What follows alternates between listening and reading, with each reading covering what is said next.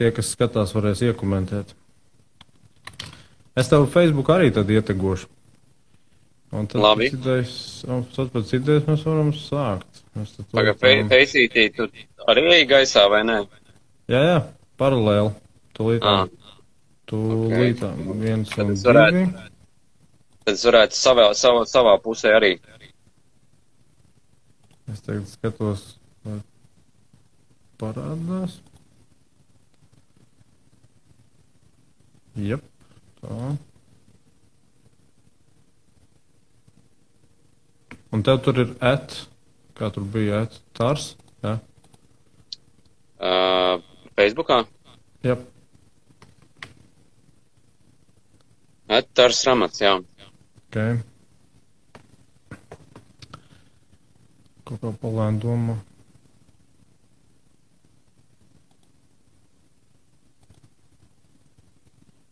Un kā YouTube'ā tas savienojums notiek? Es izmantoju tādu restreamu. Viņa ieiet iekšā caur internetu pārlūku un tad savada to savu kanālu. Pēc idejas tur varētu arī vairāk nekā 2, bet laikam tad ir problemātiski to darīt bezmaksas versijā. Tad laikam ir nepieciešama tā maksas versija. Tā ir Ramats. Bams. Reku ir. Publisks arī iestatīts. Nu, it kā, tā pagaida.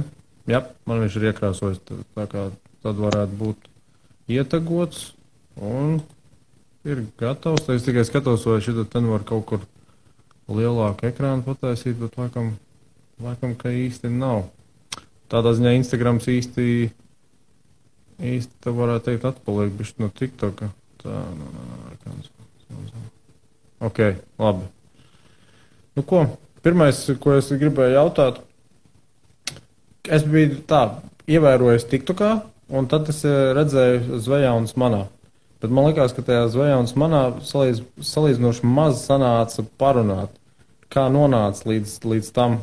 Un es tik sapratu tā, ka tas viss, kā mainīja savu dzīvi, tas ir būtībā pēdējos dažos gados, vai ne? Nu, jā, varētu teikt, ka dzīve mainījies pēdējos 2-3 gados, jā. Ļoti radikāli. Un tad kā tas tā kā, izvērtās?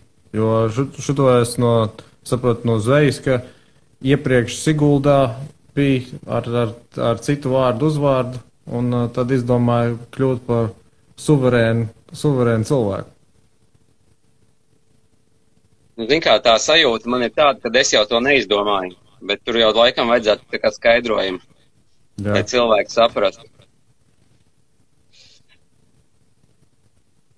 Nu, ir tā, ka tas tavs pasaules skatījums veidojās no tā izējot, kas tu esi. Nu, kā tu varētu tā kā pateikt, no kura punktu tu tā kā skaties. Un tad ir vairākas tās iespējamības. Bet kopumā varētu teikt, ka tā ir tāda tā kā apziņas pakāpe, kas tev ļauj pasaules ieraudzīt noteiktā veidā. Un tāpēc ir tā, ka šobrīd cilvēki tik dažādi tver to, ka skatoties no tā mana punkta liekas, ka, tā kā viss skaidrs, kāpēc cilvēki nesaprot. Un tā mēs katrs acīm redzot domājam, un tāpēc mēs tā kā arī,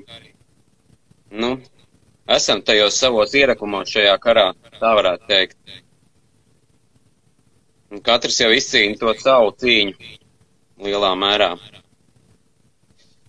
Tas jau tā ļoti, ļoti dziļa doma, tikko pateicu. Jā, varbūt, ka prasās nedaudz paskaidrot, lai tas dziļums tā kā mazinās. Man bija tāda sajūta, kad es varētu izstāstīt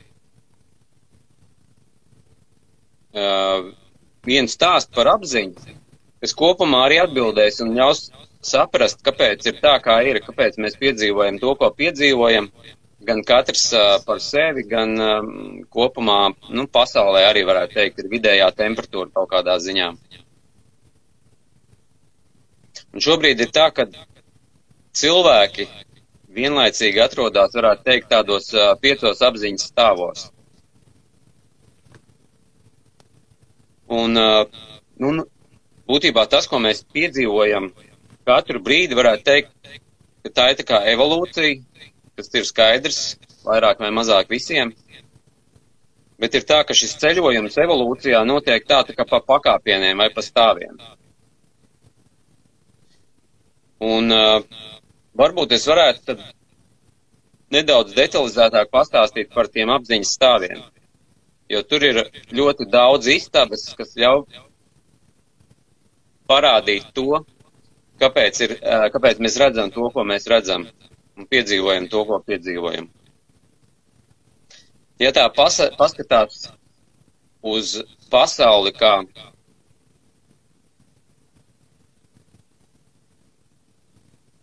teiksim, organizācijas formu, tad tā evolūcija ir sekojoša.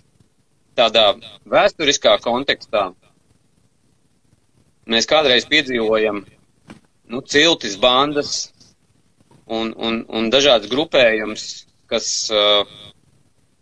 kurā spēks bija tas, kas noteica tavs panākums, tā varētu teikt.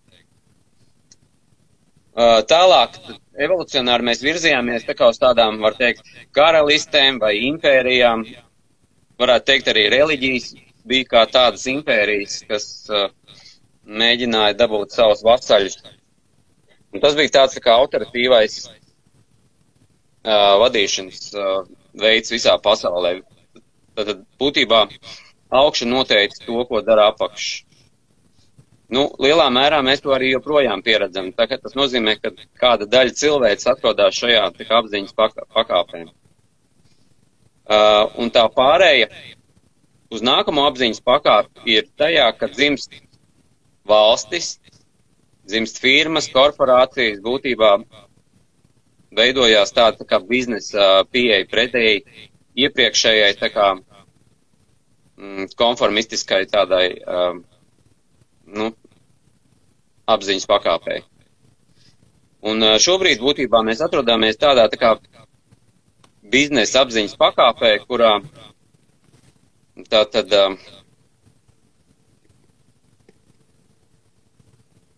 ir kaut kāda pārēja uz to nākamo apziņas pakāpi, un šobrīd it kā mēs piedzīvojam to tipa demokrātiju, kurā ir it kā vēlēšanas, kas kaut ko maina, vai mēs ceram, ka tas tā notiek, kurā ir kaut kādi konkursi un iespēja tev kaut kādā ziņā sev pierādīt. Labāk nekā varbūt iepriekš, kurā viss bija ļoti formāli, kurā pamats bija kaut kādas šīs formālās lomas, tavi pagoni un tā tālāk. Tad šobrīd jau tā kā evolucionāri sanāk, mēs esam nedaudz pabīdījušies uz priekšu. Un šobrīd notiek tāda tā kā liela pāreja, kādu iespējams mēs neatminamies, vismaz, nezinu, ļoti ilgu laiku kaut kas tāds nav bijis. Un tā pārēja faktiski notiek uz to, kad mainās šī apziņas pakāpe, kurā tas, kas ir visas tās vērtības, kas ir šobrīd, pieņemsim, tur konkurence, peļņa, efektivitāte, mērķi, ja, tad tas cilvēkiem, kuriem mainās šī apziņa, kļūst, tā kā nesvarīgi. Un tas, uz ko virzās šie cilvēki šajā pārējā, ir uz kopīgām vērtībām, uz labu kopā būšanu, uz sadarbību, iesaistīšanos lielāku jebkādos procesos un lēmumos un decentralizāciju. Un ja raksturo šobrīd, teiksim tā, ķermeniski, kur mēs atrodamies, tad tas ir tā kā prātā, kurā mēs visus savus lēmumus pieņemam pateicoties prātam. Prāts ir tas, kas nosaka būtībā tavu dzīvi. Un ja paskatās uz to sabiedrisko formu, uz izglītības sistēmu, uz visām tām sistēmām, tad lielā mērā varētu teikt, ka prāts ir tas karalis, kas ir jātrenē, kas ir jākopj, un tas nosaka tavus panākumus. IQ arī būtībā ir šis parametrs, kādā cilvēki iepriekš ir tikuši vērtēti. Un tas, kas mainās arī šajā jomā, mēs virzamies būtībā uz emocionālo inteliģenci, kas noteiks tās tavas pozīcijas pasaulē. Tad cik tu esi spējīgs nolasīt citus cilvēkus, cik tu esi labs komunikators, cik tu esi labs sadarbības aspektā un tā tālāk. Tad būtībā notiek, visās jomās notiek tāda tā kā pilnīgi savādāk pasaules uztvere. Un tas vēl aiznākamais solis, jo ļoti daudz cilvēku, tā kā, teiksim, pāriet no tās emocionālās inteliģences tālāk, un tas nākamais inteliģences līmenis ir tā kā garīgā inteliģence, kurā jau svarīgāks aspekts ir nevis kaut ko sasniegt, bet vienkārši tā kā būt. Baigies optimists esmu, manuprāt. Jo pēc idejas tu saki, ka ir progress, ir evolūcija. Nu, labi.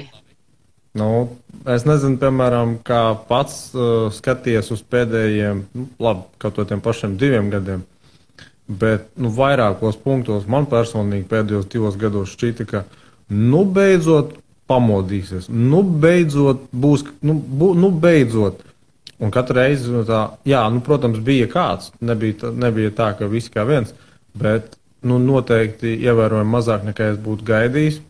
Un ievērojami mazāk cilvēki ir vispārībā ieinteresēti meklēt alternatīvus izskaidrojumus vai alternatīvus veidus, kā darīt lietas. Un tāpēc es saku, izklausās, ka esi ļoti liels optimists, ka faktiski mēs esam tāpat iegājuši tādā kolektīvā evolūcijas stadijā. Tā kolektīvā evolūcijas stadija veidojās no mūsu individuālām evolūcijām.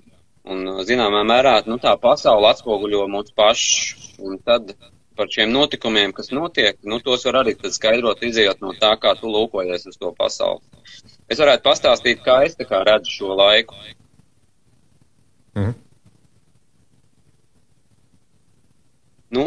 Šādas milzīgas tā kā pārējas transformācijas nekad nenotiek konformistiskos apstākļos. Cilvēkam nav tāda dabīga interese, tā kā kaut ko baigi tur transformēties kaut kādā ziņā, varētu teikt. Viņš ir ieinteresēts, prāts precīzāk, tajā prāta apziņas pakāpē tu vēlies tā kā saglabāt to, ko tu esi iegūs, un kaut kādā ziņā pat varētu teikt iekrampējoties. Un tāpēc ir tā, ka tās sāpes ir tik lielas šobrīd, jo tā pieķeršanās arī ir ļoti liela, un atkarība ir ļoti liela. Un ja tā paskatās dabas kontekstā, tur tā evolūcija notiek tā kā ritmiskāk, dabiskāk, plūstošāk. Cilvēcei tas ir tā, ka kaut ko mēs sasniegam, un tam mēs ceļam sienas, lai to visu noturētu. Ceļam mauzolejus, lai pēc ilgāk saglabātu to, kas jau tā kā ir miris. Nezinu, nevienu tādu citu formu, kas būtu tik iestrēguši un sapiņķerējušies tajā vēlmē saglabāt to status quo. Tāpēc arī faktiski tā evolūcija cilvēkiem notiek caur lielām sāpēm, caur kariem, un droši vien visādām līdzīgām formām. Jo tā enerģija ir ļoti sastāvējusies, tā kā vecs dīķis un prasās pēc kaut kādas caurteces tajā visā, un tad ir dažādi veidi, kā tas notiek. Un tāpēc tā situācija šobrīd ir it kā liekas tik traģiski, varētu pat teikt nāvējoši, bet lielā mērā tas ir tas, kas mūs, tā kā padzen uz priekšu. Jo, ja tā paskatās uz kariem, tad kari ir tādi tā kā posmi, kurā mēs atgriežamies pie tām patiesām vērtībām, kurām mēs novērtējam to, kas mums ir tāds, ko tā kā nevar atņemt neviens ienaidnieks. Un tad mēs sākam domāt par šīm mūžīgākām lietām, nelaicīgām, un iespējams tajā piedzīvojumā ļoti daudz tā kā saskarās ar to savu dvēseli vai garu. Un tas ir tas aicinājums šajā pārējā, kurā mostās zeme, kurā mostamies mēs paši, tā kā kļūt atvērtākiem, kļūt ietverošākiem, nedalīt to pasauli tik daudz kā līdz šim, esot tajā prāta dimensijā. Jo tajā pārējā uz to sirds telpu, uz sirdsapziņu, mēs aizvien vairāk tā kā pieredzam to vienotību un saprotam tos procesus, kāpēc notiek tā. Un aizvien vairāk tveram to, ka pasaule būtībā atspoguļo mūs pašus. Ja tajā prāta dimensijā mēs vienmēr meklējam tos vainīgos, vainojam citus savās neveiksmēs, tad šajā sirdsapziņas punktā tu uzņemies atbildību. Un tas ir tas aicinājums šajā brīdī ikvienam uzņemties atbildību. Jo var jau teikt, ka, protams, ir šie ārējie personāži, aktieri, kas būtībā sadramatizē to situāciju, kas nobaida mūs tajā, kad mūs cenšas iznīcināt. No vienas puses tas tā kā notiek. To var tā kā fiksēt, to var ieraudzīt. Bet no otras puses to var arī tā kā skaidrot nedaudz savādāk, kāpēc tas notiek.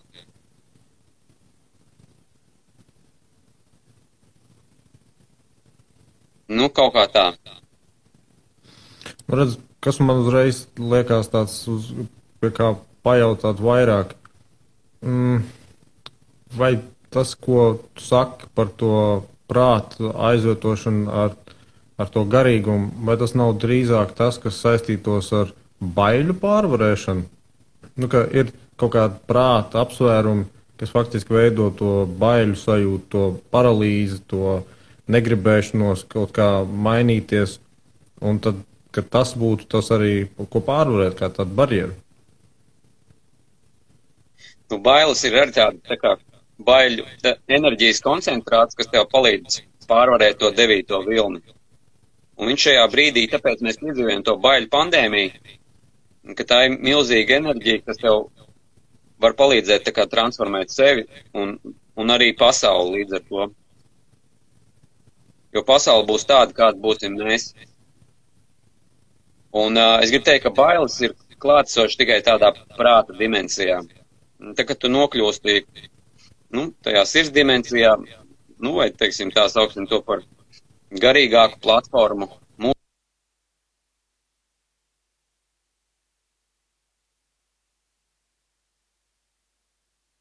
mūžīgāku platformu, tad tur tās bailes tā kā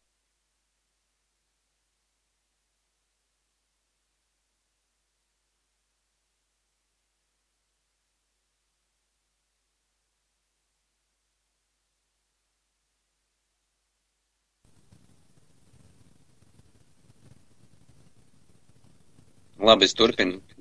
Tur bija kaut kāds aplīts. Kaut kāds pārāvums, jā. Bailes pazūd tāpēc, ka tu piedzīvo tajā savā sirdstelpā vai tajā garā tu piedzīvo to savu mūžību. Tu apzinies, tur pazūd ticība, pazūd cerība, ka tu esi mūžīgs, bet tu to vienkārši piedzīvo. Un tāpēc tev pazūd tās bailes. Un tad kaut kā sākās pilnīgi savādāk sērija tavā dzīvē. Labi, tas ar tādu domu, ka nav no kā baidīties, daba ir tā, kas viņa ir, tad jāpieņem, apmēram tā? Daba ir platformā mūsu dzīvošanai. Bet tas, kas maina tos spēles noteikumus priekš tevis, tu daudz skaidrāk apzinies, kas tu esi. Vai vēl var pateikt, ka tu daudz skaidrāk apzinies, kas tu neesi. Es neesmu Putins. Tas atkarīgs no tavas apziņas pakāpes. Vienā brīdī tev arī viņš jāspēj integrēt sevī. Sevī? Jā, jo vienā brīdī nekas vairāk nav izņemot tevi. Bet tu šo domā tā, ka ir tikai tas teiciens, es nezinu, vai tas ir tiešām budismā vai kur, bet kā apmēram viss ir viens. Jā, tas ir iespējams kaut ko tādu piedzīvot. Tas ir arī kārtējais apziņas stāvs. Bet starp citu iepriekš pieminēja kaut kādu 9. vilnu. Kas tas par 9. vilnu? Tas ir tas lielākais vilnis. Nē, bet kāpēc 9? Es neko nezinu par tādiem viļņiem. Ieeja vasarā jūrā un skaiti 9. parasti ir lielāks par pārējiem. Tas ir tā domāts? Manā pusē tā, jā. Ok, es tā neesmu pat dzirdējis. Labi. Vasara tuvojās, varēšu izmēģināt. Bet tad man, kas nav skaidrs? Tajā brīdī, kad tu runā par garīgo apziņu katram individuāli, ok, piemēram, pašam ir sanācis jau to progresu taisīt diezgan tālu, bet tāpat nav fiziski, taču ir jāatrodas starp reizēm ietpilsoņiem. Te ir tas jautājums, kā tu viņus tulko? Vai tu tulko? Skaties, ir tādi 2 lieli bloki, teiksim, kā mēs skatāmies uz pasauli. Tad tajā vēsturiskā, kur dominē prāts un ķermenis, tad būtībā tas galvenais fokus ir ārējā pasaule, ko tu uztver ļoti atdalīt no sevis. Tā kā materiālā vidē. Jā, materiālā, puses. Mhm. Un tad katrai medaļai ir divas puses, un tā otrā puse ir mēģināt skatīties, vai nevis mēģināt, bet tu tātad skaties tā kā sevī sanāk. Vai precīzāk tas, ko tu redzi, tu saproti, ka tie tēli vai aktieri, kas gar tevi staigā, tie mietpilsoņi, līdzpilsoņi, esi tu, jo tu spēj tikai viņos ieraudzīt to, kas ir tevī. Viņi ir tā kā spoguļi. Labi. Tātad, ja tev kāds sadusmo, tad nevis viņš ir vainīgs tajā garīgajā, teiksim, apziņas pakāpē, bet viņš ir izraisījis tavas dusmas. Viņš ir vienkārši palīdzējis tev atbrīvoties no savām dusmām. Okay, vai viņš tev ir nobaidījis?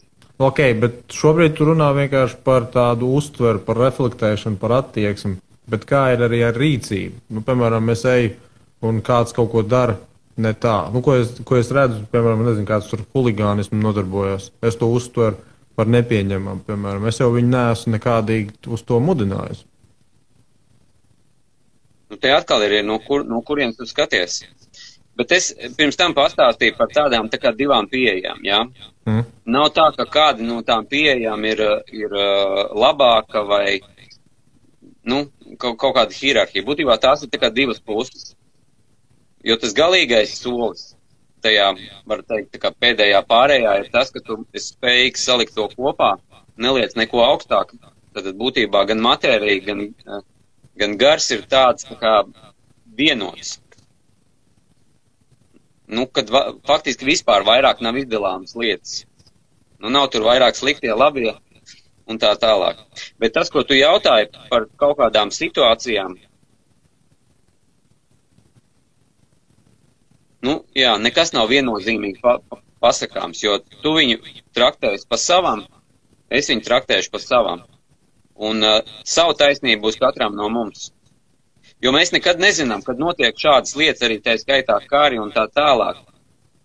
Tur ir savas atstrādes abām pusēm, kas ir iesaistīts tajā notikumā. Nekad nevar būt tā, ka ir kaut kādas nejaušības. Jo viss, kas notiek mūsu dzīvē, ir tā kā jauši. Es to varētu tā kā ieteikt teikumā. Mēs nevaram piedzīvot to, kas mums nav jāpiedzīvo. Un nevaram nepiedzīvot to, kas ir jāpiedzīvo. Abām pusēm, kas ir iesaistīti. Sorry, man tu redzēji, ierakstīja komentāru kosmiskie skaņas efekti. Es gribu saprast, kā tas nākās. Kas notiek mūsu dzīvē, ir tikai jauši. Es to varētu tā kā ieteikt teikumā. Mēs nevaram piedzīvot to, kas mums nav jāpiedzīvo. Un nevaram nepiedzīvot to, kas mums jāpiedzīvo. Sorry, man... Labi, šita tikko sākās vienkārši tas ieraksts, ka es palaidu to skaņu. Labi, es pajautāšu vienkārši lietotāja Laura Gedrovičo official. Ko tu īsti domā ar tiem kosmiskiem skaņas efektiem? Vai ir kaut kāds atbalsts baigi jūtams vai kā? Jo mēs, kad iepriekš veicām skaņas pārbaudu, viss bija ok. Pārāk augstu pacēlāmies. Jo, jā, tā nevar iedomāties, kas to varētu tā būt. Būtu labi, ja Laura varētu uzrakstīt vairāk, jā. Labi, bet ja tu saki, ka nav viennozīmīgi, nu, tad tas jau ir tā, viss ir abstrakts, vai ne? Viss ir vienkārši abstraktos konceptos un jēdzienos. Jebkurā, Ja tu skaties no prāta pozīcijām, tad tur ir diezgan konkrēti, jā. Nu, tur, teiksim, tur liekas, ka tu kaut ko var pierādīt un kad ir kaut kādas patiesības, kas ir nemainīgas, kaut gan tādā materiālā zinātnē mēs redzam, ka tas mainās diezgan ātri, visas tās teorijas. Diezgan plūstoši. Nu, redz, kāpēc man tā ieinteresē tā tēma? Jo pirms vairāk nekā 100 gadiem Amerikā jau bija līdzīgi veidi tie visādi strāvojumi. Nu, tur bija vairāk laikam saistīts vismaz daļa no tiem arī ar reliģijām, ar, teiksim, daudzām jaunām reliģijām. Bet nu, visa tā ideja bija, ka valsts, tā esam mēs katrs individuāli un apmēram, ja ir kaut kāda sistēma, bet tikai tāpēc, ka mēs paši esam sevi tad ne hipnotizējuši, bet mēs vienkārši esam sev pārliecinājuši, ka tas tā ir, bet patiesībā tas jau nav nekur dabā dots. Tas ir vienkārši tas, ko mēs pieņemam, tas kādā plaknē mēs esam gatavi apmēram sadzīvot. Nu jā. Edvards Kokars, tas tev zināms cilvēks, viņš raksta, kas notiek, prātiņš mostas? Nu, protams, ka mostas. Vai iet gulēt? Bet redz, kas man vienkārši tajā jautājumā iepriekš par tiem mietpilsoņiem šķiet, tu pats jau fiziski eksistēt viens pats noteikti pasaulē, nevar pilnvērtīgi. Zin kā, cilvēks ir tomēr sociāla būtne. Un tad tajā brīdī tu jau arī nevar kontrolēt citus. Kādā ceļa posmā viņi ir, kādā tur plaknē viņi ir un tam līdzīgi. Tad viss, ko mēs spējam ietērt vārdos, izdomāt, ir kaut kāda mūsu prāta koncepcija, kaut kāda programma. Tas, ka tu saki, pieņemsim, mēs esam sociāla būtne, pamēģini padomāt, no kurienes nāk šī teorija vai informācija vai... Antropoloģija. Visur, kur cilvēki ir, viņi dzīvo kopā. Bet ja tu to nezinātu, ja tev neviens nebūtu pateicis, ka cilvēks ir sociāla būtne. Es jau nebūtu izdzīvojis, jo pirmajos gadiņos vajag vienmēr kādu, kurš aprūpē. Ja džungli izlaist, tad jau, zin kā, tas nav tā kā tiem tur bruņurupučiem, kas tur izliek oliņas tajā krastā, un pēc tam, kad šķiļās, tad vienkārši šie tur automātiski zina, ka jābēg uz jūru.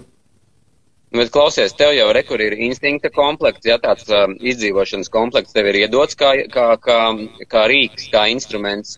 Es domāju, tu ar viņu tīri labi izdzīvot. Un tad tev, protams, būtu intuitīvais komplektiņš, ar ko tu, teiksim tā, ietaupīt savus resursus un tā tālāk. Es nezinu, es domāju, ka nekur nav akmenī ierakstīts, ka tu nevarētu viens izdzīvot.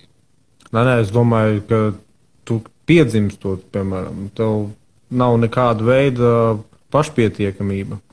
Tas atkarīgs no mātes, ir īpaši. Jā, bet te ir jautājums, kas tu esi? Bebis. Tātad, ja tu esi ķermenis, tad tas ir tā kā bišķiņ savādāks skats punkts. Bet kāds vēl tur būtu? Bebis ir bebis. Bebis ir bebis, jā. Bet bebis jau arī faktiski tas ir tā kā instruments iedot tam, kas esi tu. Tev ir iedots ķermenis misijā uz zemes. Labi. Tā kā apģērbs, ar kuru tu vari šeit darboties. Bez viņa tev nebūtu iespējas to darīt. Ko Edvards Kokars raksta. Tieši tā. Viss problēma ir tajā, ka mēs domājam, ka mēs esam cilvēki. Prāts ir pirms ķermeņa. Tu neesi ķermenis. Labi, bet man ir ķermenis. Tev ir, bet tu neesi ķermenis. Jā, un redz, tas ir tas, ko es gribu saprast. Ja mēs piedzimstam bez rokas grāmatas, bez instrukcijas, kurā vietā mēs dabūsim to dzīves gudrību? Mums jau ir kāds cits jāņem par piemēru. Tāpēc ir šis dzīves ceļš, lai mēs to manuāli paši sev uzrakstītu. Edvards Kokars raksta, precīzi, tu esi prāts, kurš tic, ka ir ķermenī, tu projicē ķermeni. Šitas jau man jau baigi metafiziski izklausās, tu projicē ķermeni. Jo projekcija nozīmē to, ka es viņu varu mainīt, bet es jau savu fizisko formu šobrīd nevarētu izmainīt uz kaut kādu citu, etērisku kādu matēriju. Nu, tas ir tavs ierobežojums. Nu, pag, nu, ko tu tagad gribi teikt? Ka, ja tu gribētu, pēkšņi varētu, gaisā pazust. Nu, ja es aizmirstu to, ka es to nevaru izdarīt, tad es pazustu, jā. Nu, labi. Pēc šitas tad ir tev saistīts ar tiešām ar tādu pašu darbu ar sevi, vai tas ir vairāk saistīts tomēr ar kaut kādu noteiktām autoritātēm, noteiktā jomā? Nezinu, kaut kādi autori, kaut kādi elki, piemēri? Nu, ir tā, ka sākumā mēs, protams, pārvietojamies pa lielceļu, jo tur tikai drošāk un ātrāk, jā.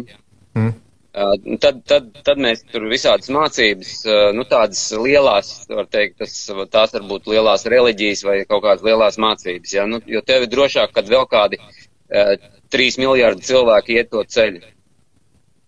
Un tad vienā brīdī tu saproti, ka, nu, tur kaut kas tā kā nav. Tev rodās jautājumi, tev liekas, ka varbūt es kaut ko pameklēšu vēl. Tad tu tā noej uz mazāks nozīmes ceļu.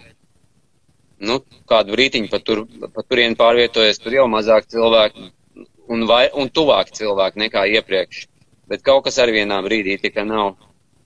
Un tā jau vienā brīdī tu nonāc līdz kaut kādai meža takai, kurā, nu, tu redzi, ka cilvēki ir gājuši, bet, nu, nav īpaši daudz un kaut kā jau jūties autentiskāks tajā savā ceļā, jo...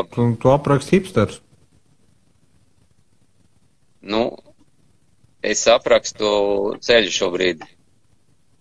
Un tad pienāk brīdis, kurā tu saproti, ka neviens skolotājs, neviena mācība, neviena prakse vai metode nav pietiekama, lai tu satiktu sevi. Un tajā brīdī tu izšķiries sākt iet savu taku. Tad jau tas viss process bija bezmaz vai priekšnosacījums, lai tu varētu vispār to izdarīt? Jā, protams, tā ir ļoti liela vērtība. Tie, kas atsakās no savas pagātnes, nu tā kā laikam nesaprot to ceļu.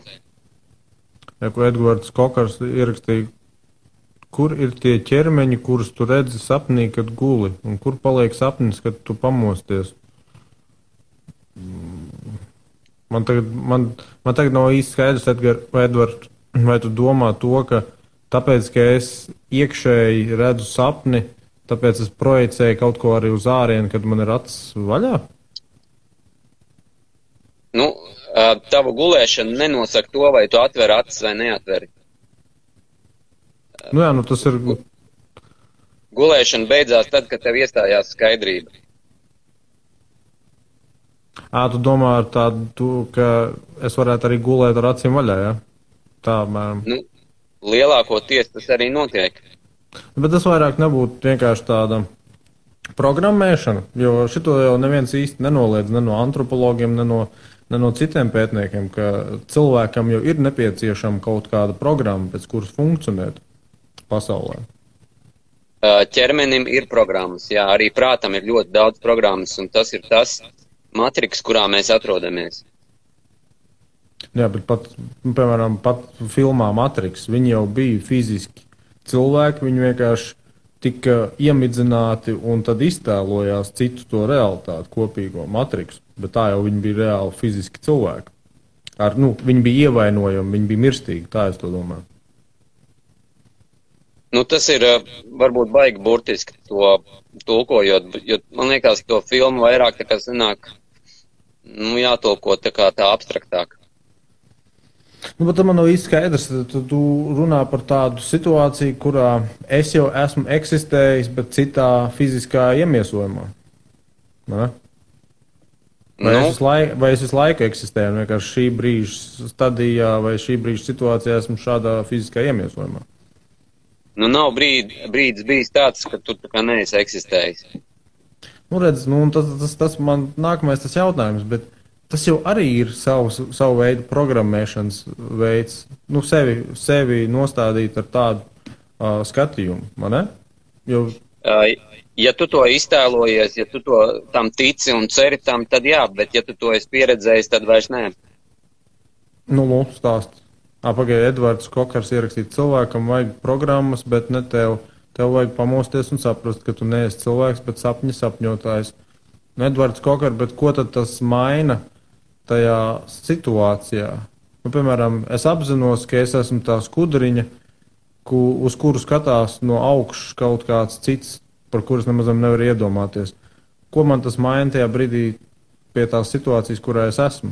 Es jau pēkšņi nesāku lidot no tā. Zini, kur ir problēma?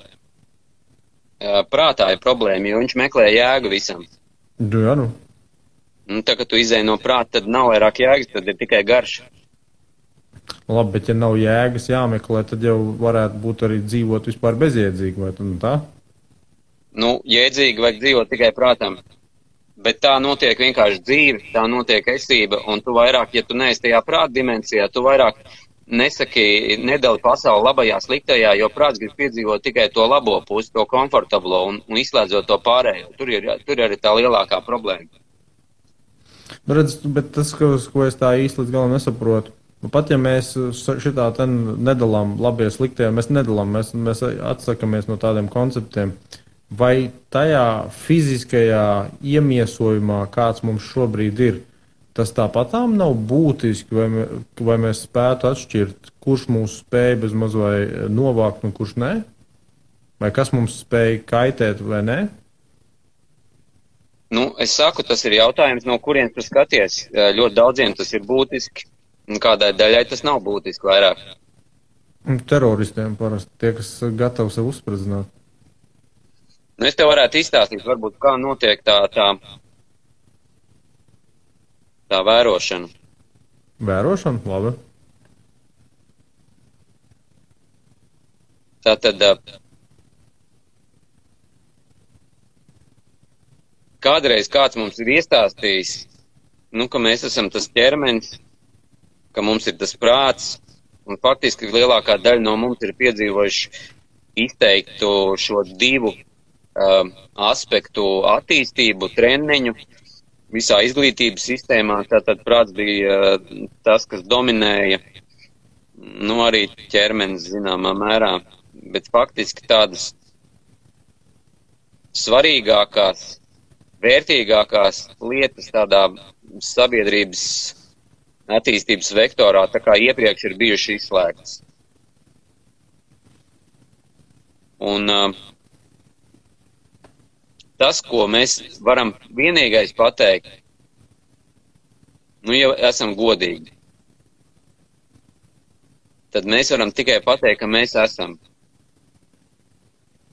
Jo tu taču esi klātesošs tajā brīdī, vai ne? Tu redzi, tu dzirdi. Bet ar ko es redzu un ar ko es dzirdu? Jā, tas ir jautājums, ar ko tu to dari. Bet tāpēc ir šis ķermenis, kas zināmā mērā translē to tavu piedzīvojumu, to tavu misiju šeit uz zemes. Un līdz ar to tas, kas vēro, ir kaut kas. Bet ķermenis tā kā ir instruments, lai tas tā kā varētu notikt. Un tad ir tas jautājums, cik tu var aiziet tajā savā izpētē, kas ir tas, kas vēro. Jo ir tā tad ir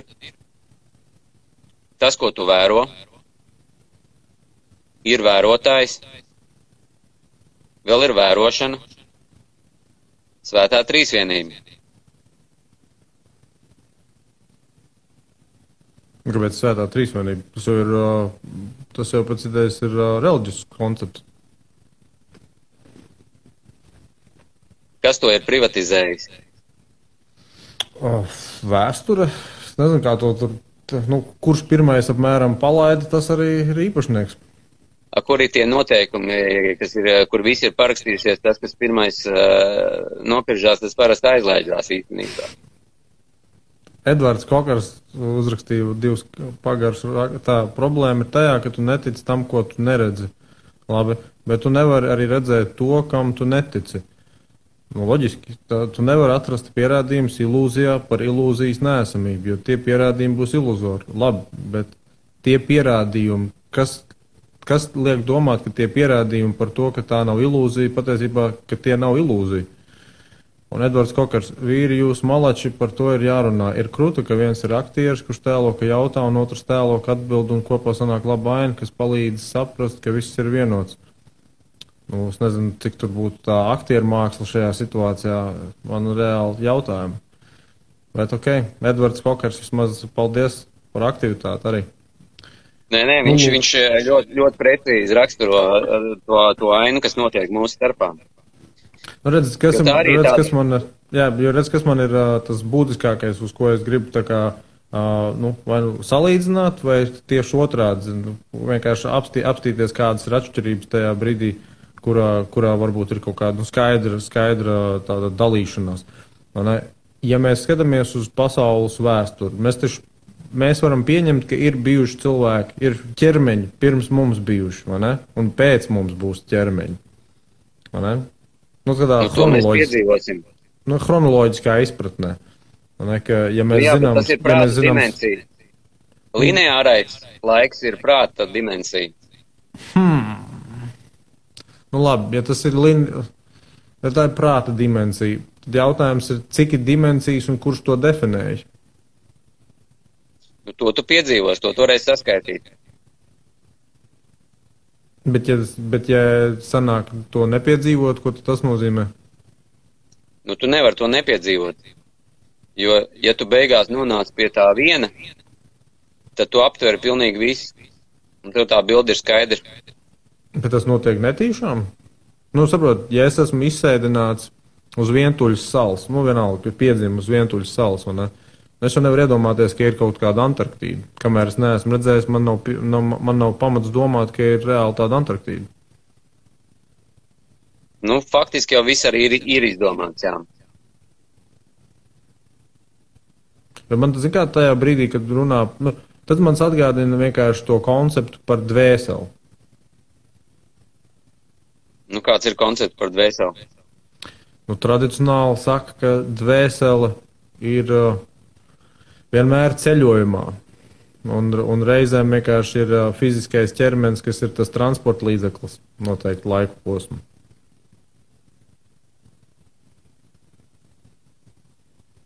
Nu, to mēs piedzīvojam, jā. Tā. Edvards Kokars, love you, bro. Labs. Edvards Kokars, zināšana atnāks tad, kad pazudīs vēlme zināt. Nu, šis izklausās, tā kā ir šitie ten Instagram citāti visādi. No vienas puses, zināšana atnāks tad, kad pazudīs vēlme zināt, izklausās tā dziļdomīgi, bet no otras puses viņš izklausās arī tautoloģiski. Jo viņi jau nepasaka, ko tajā brīdī, viņi nepasaka neko jaunu. Ja tev pazudīs vēlme zināt, tad tu zināsi. Un, nu jā, tā arī ir. Nu jā, bet, saprot, tad jau tas nozīmē, ka pirms es vispār domāju par šito, es jau biju zinājis. Un tajā brīdī, kad es sāku domāt par to, es pēkšņi pazaudēju tās zināšanas. Nu jā. Nu mēs tāpēc tādā neskaidrībā esam, kad mēs tā kā pazaudējam tās zināšanas. Bet tāda ir šī spēle, izlaušanās spēle. Nu redz, šis arī labs tāds jēdziens izlaušanās. Bet izlaušanās no kā? Un uz ko? Nu to katrs pats izvēlās. Var teikt, izlausties no prāta žņaugiem. Bet tad tiešām bija tādi žņaugi? Jo redz, paskatās, piemēram, es saprotu tā, šobrīd pašam dzīvesvieta sanāk Aglona, ja? Nu, pie Aglonas kaut kur nekurienē, nelaikā.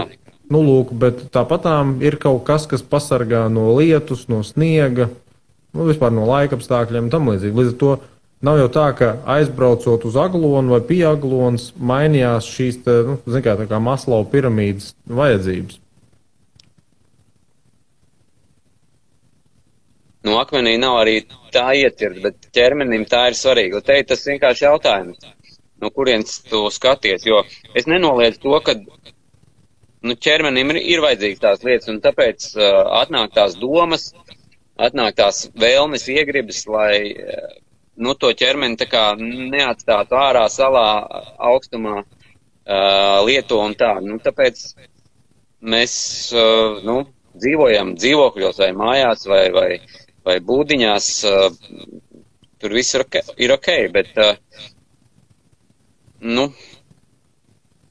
Edvards Kokars, tieši tā, jā, bingo, un tad izlaušanās no savas ticības, ka tu esi ķermenī un atdalīts no visu, ko redzi.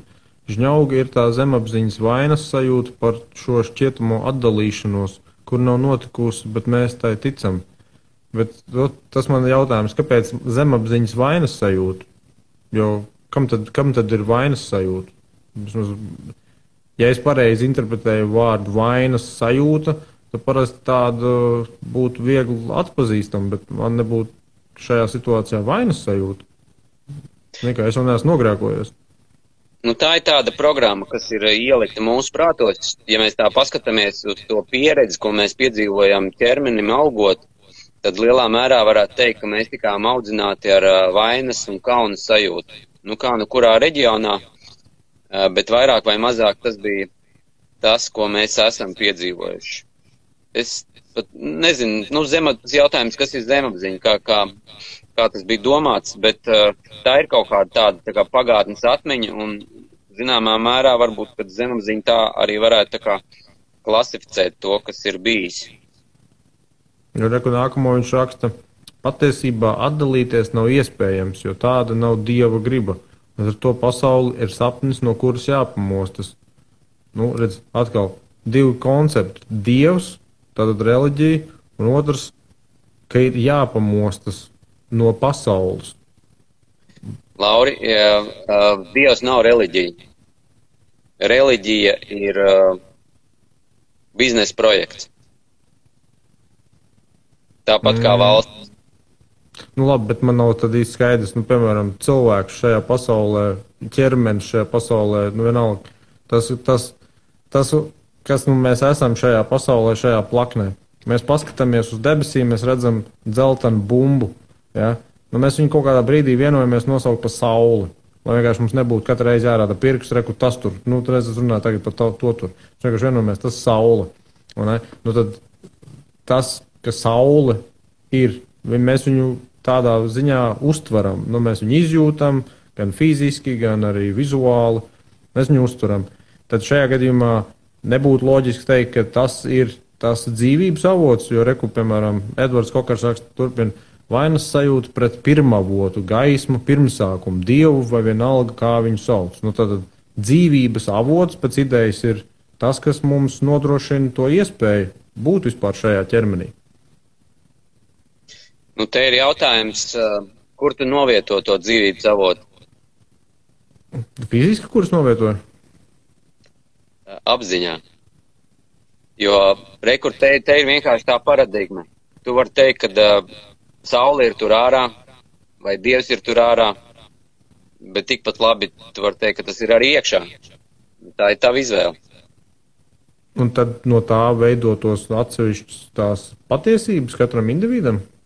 Jo saule ir tur, mēs abi divi varētu iziet ārā un redzēt vienu to pašu vietu un redzēt tur vienu to pašu sauli. Tas, kā tu redzi sauli, neviens tā nespēja. Tu esi meistars tajā, kā tu redzi sauli. Ko tas nozīmē? Tāpēc, ka tas, kā tu spēji palūkoties uz pasauli, tas, kā tu vari iet savu ceļu, neviens tādā veidā to nespēja. Ok, tas, ka ir savu subjektīvā uztvara, labi. Vienkārši piemēram, mēs abi divi pieslēdzāmies Instagramam. Mēs abi divi pieslēdzāmies tai pašai programmai no sava tā telefona, ja, bet mēs esam kopīgā zvanā. Vienā apziņas pakāpē nav nekas ārpus tevis. Jo var teikt, ka tu pieslēdzies, bet es tam tā kā varu nepiekrist.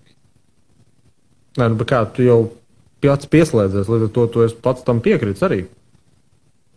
Vienā apziņas pakāpē tu neizdali. Vienkārši viss tas, ko tu spēji tvert, tu neizdala ārpus sevis vairāk, tāpēc tu nerunā vairāk, kad, tā kā tu to izdarīji, vai mēs tur vairāk, tu saki vairāk tajā es pozīcijā. Nu, tas ir vienīgais, saki, ka... es esmu tu esi es? Nē, to tikko tu to pateici. Es to neteicu.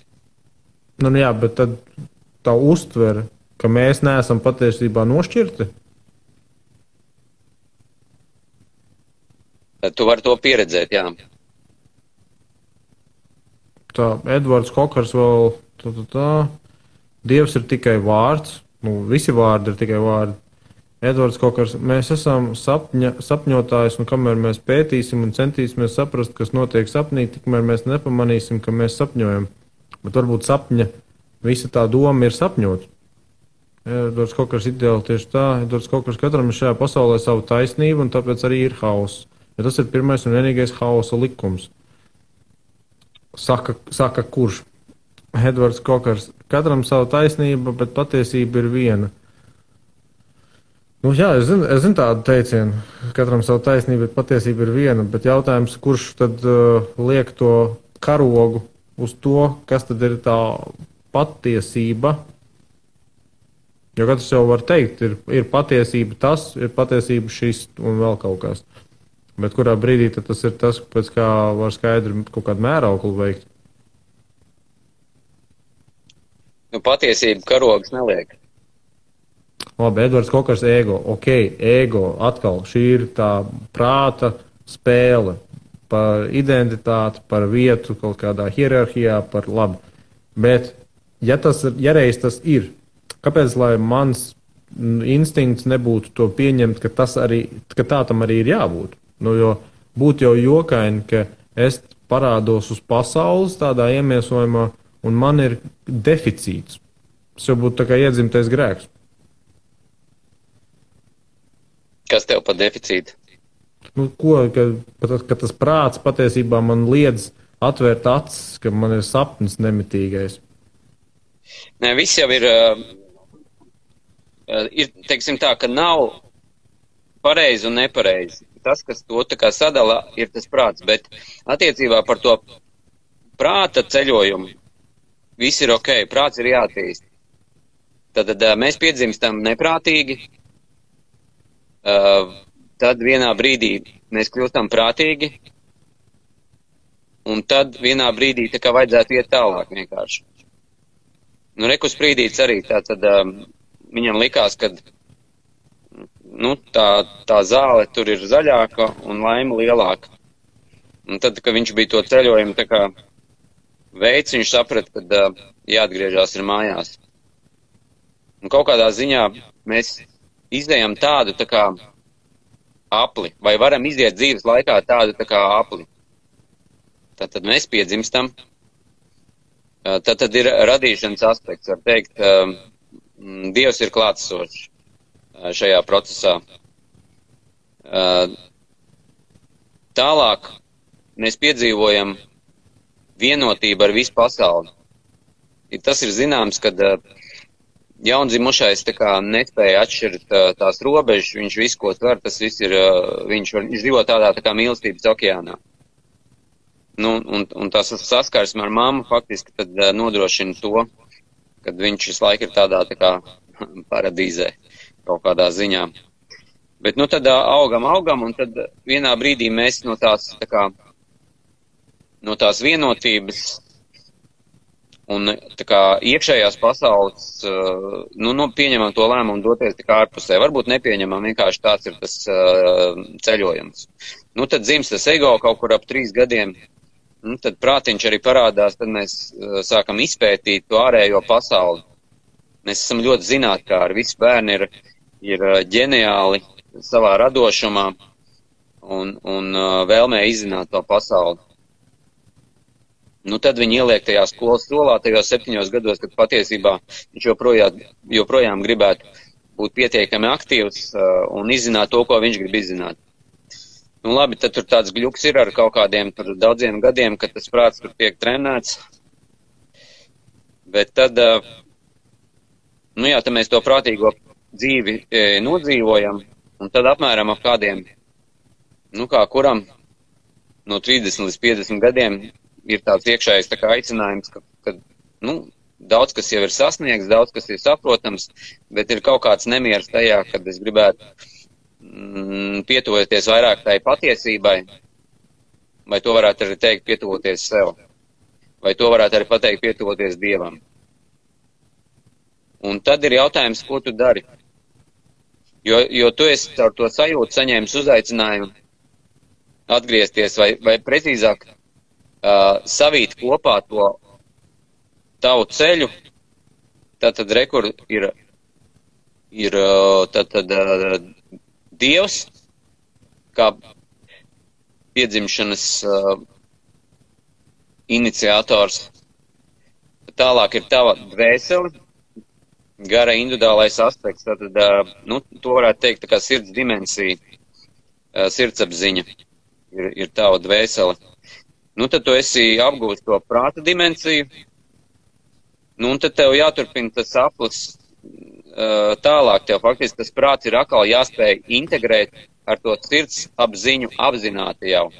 Ja pirms tam tu biji tajā telpā, bet tu nebija apzināts, tagad ir prāts nācis tev talkā, tad tu vari pievienot atkal apzināti sirdsapziņu, un beigās tu vari nokļūt tajā dievišķajā, tajā gara pasaulē.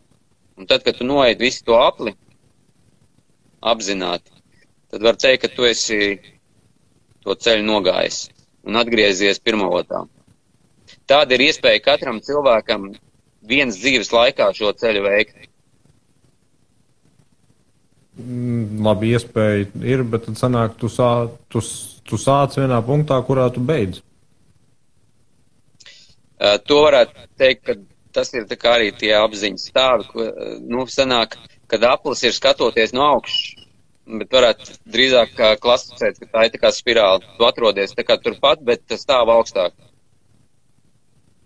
Labi, un tad tajā brīdī vairs mēs neskaitām chronoloģisko vecumu, neskatoties, ka viņš fiziski ir. Chronoloģiskais vecums ir ķermenim un prātam, bet tātad uzkāpjot augstāk, tas vairāk nav tik būtiski.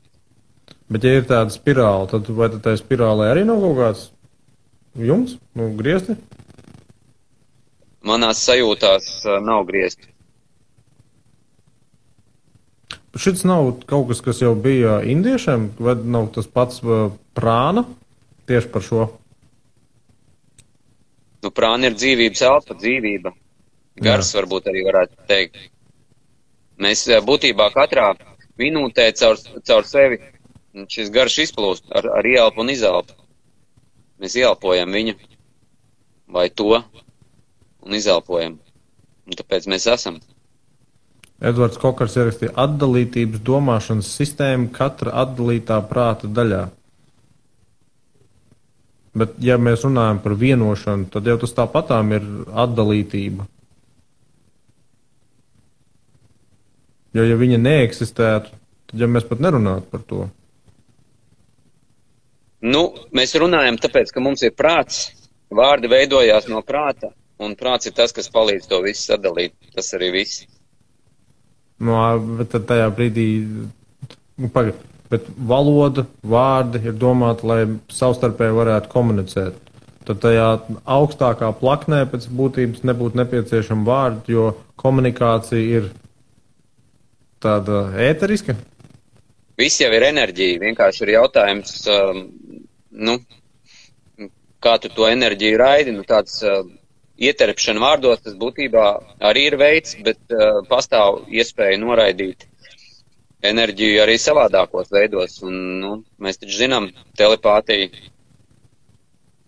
un empātija arī būtībā mums visiem ir iedzimta spēja nolasīt to, ko citi cilvēki nepasaka.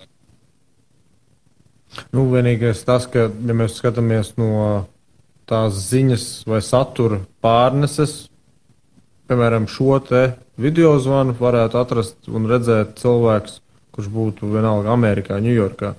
Bet mēs to cilvēku mēs pat nespējam iedomāties, kādi cilvēki eksistē, kas šo te varētu skatīties. Bet, ja mēs satiekam to cilvēku, jā, nu, tad mēs arī varētu arī ar kaut kādu neverbālu komunikāciju apmēram saprasties. Nu, skaties, verbāla komunikācija ir ļoti primitīva. Būtībā tu spēji nolasīt mani, nezinu, pa 10%. Starp mums pazūd 90% informācijas vai vēl vairāk. Ja, teiksim, varbūt mēs būtu klātienē, tad es pieļauju, tas zudums būtu mazāks, jo tur pastāv iespēja ķermeniski uztvert vairāk, pilnīgāk. Bet tad pilnīgāka šī informācijas raidīšana un uztveršana var notikt bez vārdiem, jo vārdi ir kaut kas tāds, kas ir katram nedaudz savādāk, un ka vienu vārdu mēs varam 10 cilvēki iztulkot 10 veidos. Līdz ar to tas, ko es saku, nav tas, ko tu dzirdi. Un arī tas, ko es varētu saprast. Nu, arī tas. Edvards Kokars vārdi ir tikai paši izdomāti simboli, kas patiesai komunikācijai tikai traucē. Ķīnietis vispār neko nesapratīs, ko jūs runājat. Nu jā, bet arī šimpanze nevarētu saprast, ko mēs runājam. Bet tas jau nelaiž šimpanzē ar šimpanzi saprasties, vienalga kurā kontinentā. Ķīnieši, es domāju, ka tīri labi mūs saprast, jo viņiem ir diezgan labi attīstīta dzirde dēļ tā, ka, es nezinu, vai tas bija ķīniešiem vai japāniņiem, kad tieši tā intonācija ir tas, kas dod lielāku jēgu nekā burti. Tāpat tā jau būtu verbāli, jo viņiem jau tad ir jādzird. Neverbāli. Tā būtu neverbāli. Intonācija. Nu labi, bet tajā brīdī, kad tev ir jāklausās, tad tas jau tomēr ir ar tavu muti radīts skaņas uztver.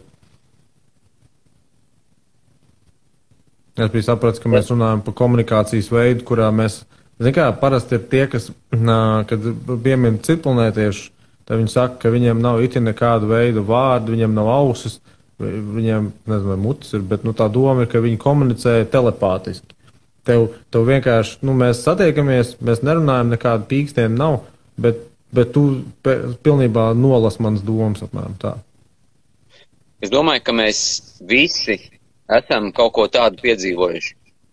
Tad, kad mēs spējam ar kādu cilvēku šajā pasaulē būt tādā rezonancē,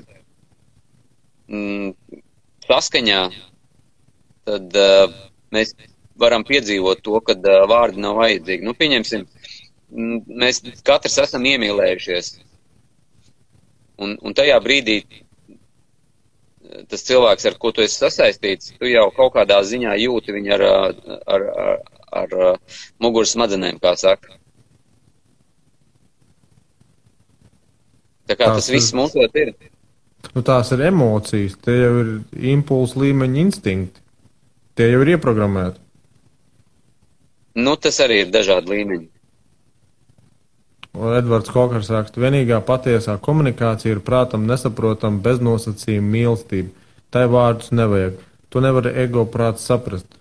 Bet redz atkal, ja mēs atgriežamies pie ego un pie prāta, tad jau tas fakts, ka to apspriež, nozīmē, ka tas apspriedējs jau arī ir ego prātā. Jo pretējā gadījumā jau nevarētu vispārībā to aptvert. Pareizi, jā. Edvards Kokars turpina, tādēļ visas pasaulīgās dzīves uzdevums ir meklēt sevī šķēršļus, kurus mēs katrs pats esam sabūvējuši, lai aizsektu mīlestību. Redz, tas ir, ko es tā līdz galam to trajektoriju tad gribētu saprast. Kas ir, vai ir, un ja ir, tad kas ir tas augstākais sasniegums, vienalga kā to nosauc, kas ir tas apziņas stāvoklis vai stāvoklis vispār, vienalga vai materiāls vai nemateriāls, kurā tad tā būtne, tā dzīvā būtne, kas mēs esam, var nonākt. Jo kādam tad jau viņam pa šitiem visiem 1000 gadu jau būtu bijis jābūt tajā visā. Tāda pieredze ir bijusi būtnēm. Un tad kā tehniski mēs to varam vispār izteikt vārdos, aprakstīt? Ir tā, ka vienā brīdī tie, kas to piedzīvo, atsakās par to runāt. Tas jau baigi sautīgi, kāpēc viņi tādu rupuču? Tad vienkārši vārdos ir ļoti grūti to nodot, jo vārdi izkropļo to, ko tu esi piedzīvojis. ne tikai izkropļo, bet pat pazemo. Nu, labi, tad nebūtu vienkāršāk to neizteikt vārdiem, bet vienalga kādā tajā komunikatīvā formā likt saprast un piedzīvot. Tāpēc ļoti bieži cilvēki, kas meklē šo mīlestību, patiesību, viņiem pietiek ar to, ka viņi sēž šādi cilvēku tūmā. Nu, tas ir iespaidojās vienkārši no klātesamības. Klātesamība, jā, vienkārši, jo tas laukš cilvēks, kas ir šajā apziņas pakāpē, dievapziņā, tad pilnīgi pietiek ar to, ka tu esi klāt. Tu vienkārši, tas tiek translēts, tu tos esi spējīgs uztvert sākumā mazāk, vairāk pasēdēs vairāk, un vārdi tur nav vajadzīgi. Tikko viņš Edvards vēl raksta tā līdām. Un šie šķēršļi ir tavs viedoklis par to, kas ir pareizs un nepareizs, kas labs un kas slikts, tavu aizvainojumu, dusmas, skumjas un tā tālāk. Tas, kas man uz tajā brīdī skaidrs, šķēršļi jau ir tikai tad, ja man ir kaut kāda veida apziņa, ka tas man ir traucēklis kaut kam. Bet, ja, piemēram, man bailes palīdz novērst to, ka man saplēš kaut kāds tur lācis mežā, nu, tad es neteiktu, ka tas tajā brīdī bija šķērslis, tas drīzāk bija kaut kāds palīgs, tas konstruktīvs stress. Kad mēs runājam par to klātesamību, es esmu no vairākiem cilvēkiem dzirdējis, ka viņi jūt noteiktas emocijas un sajūtas pie noteiktiem cilvēkiem. Bet kas man vienmēr ir licies, ka tas jau ir arī programmēšana, jo varbūt es dzirdēju tos gadījumus, ka tur, piemēram, prezidents Bills Klintons, ka tur ir bijis kaut kur ciemos, vai arī, ka tur pāvests ir atbraucis un tam līdzīgi. Cilvēki, kas ar viņu tur sarokojās un tam līdzīgi, viņus kaut ko baigo, jā, viņš tā ienāca, visi telpa pēkšņi, piepildījās ar enerģiju un tam līdzīgi. Tas jau ir tas, ko tu pats tā kā sev prediktīvi vari programmēt. Tas tā kā masveida ne, bet tāda zināma sociālā spiediena rezultāts. Ja tev kāds cilvēks vai cilvēku apkārt tev tā kā liks domāt, ka tas tur baigais svarīgais čiekurs ir, tad tu jau palēnām domā, tas tur laikam baigais vecs ir, un tad vēl atnāk un pat sarokojās ar tevi, tad jau tu ritīgi īpaši jūties. Tās emocijas jau ir reāls, bet viņas ir reāls tikai tāpēc, ka tavs prāts viņas ieprogrammē būt reālām. Tā ir pašsuģestija, jā. Un viens interesants eksperiments izstāstīšu tev. Tātad bija eksperiments, kurā tad deva dzert sulu un bija jāpasaka, kas tā ir pa sulu. Tātad tā bija citronu sula un tika pieliets kaut kāda sarkanā krāsa. Un tātad jautājums no eksperimentatoriem bija, kādu ogu sulu tu dzer.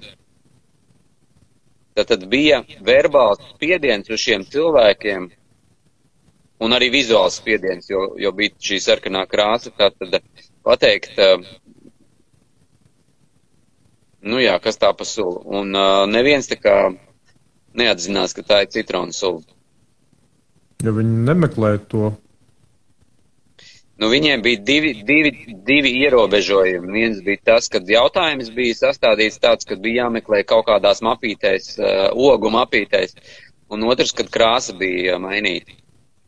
Līdz ar to cilvēks tā kā izslēdza to, ko it kā viņš varbūt pat saprata.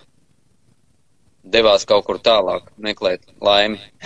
Viņš jau instinktīvi noteikti salīdzina 3 maņas vismaz. Vizuāli, labi, tur tā kā garšo, it kā tad tā nevarēja iespaidot, tad garš vajadzēja būt tā, kas viņu tad būtu tā kā novadījis uz pareizo ceļu, ka tā ir citronsula, bet vēl trešā ir šī te, īstenībā vai tā būtu maņa tajā brīdī, bet, viņa tāda... Dzirde bija vēl.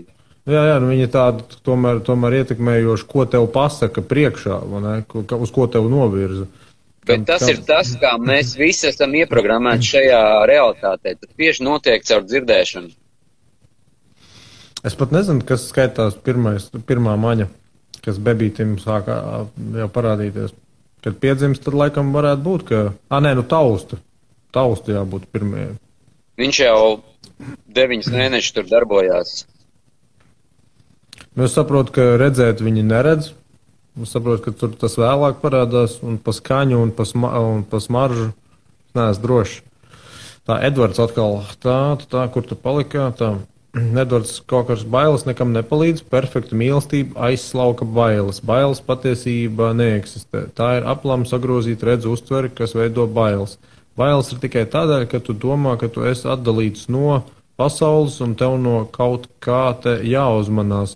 Ja tu zinātu, ka šis ir sapnis, tad tev nebūtu bailes. Bailes nāk no ego atdalīšanās domāšanas sistēmas.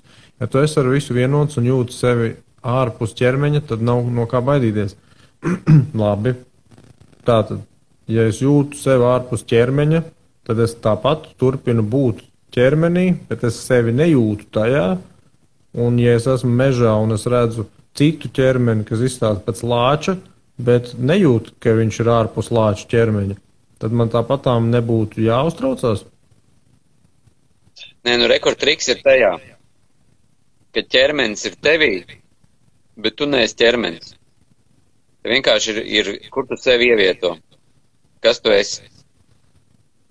Nu jā, redz, tāpēc jau tā Matrix filma tādā ziņā ir diezgan pietiekami akurāta tajos konceptos, ka mēs dzīvojam savu dzīvi patiesībai nošķirtā veidā, bet mēs esam spējīgi atgriezties tajā patiesajā vidē, bet tajā patiesajā vidē darbojās tie paši nosacījumi, vai vismaz daudz no tiem pašiem nosacījumiem, kas darbojās tajā sapnī vai tajā ilūzijā.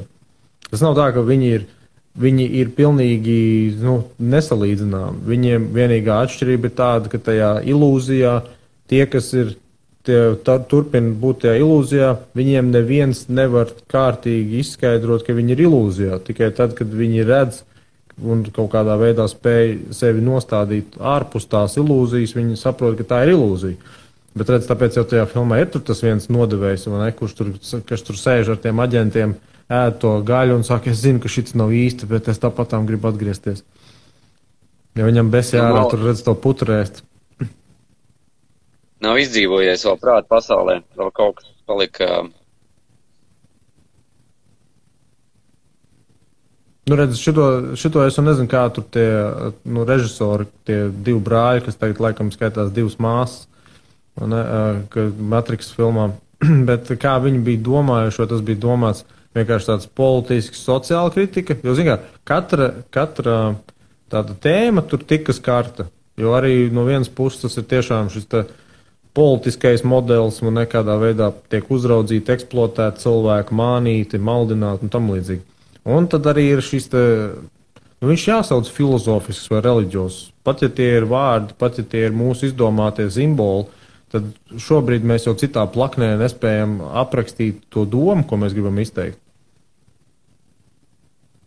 Tā, Edvards Kokars, šim ir jātrenē savs prāts, netrenēts prāts neko nevar sasniegt. Katru mirkli, kad jūties nemierīgs, ir jāatgādina sev, ka tu sapņo.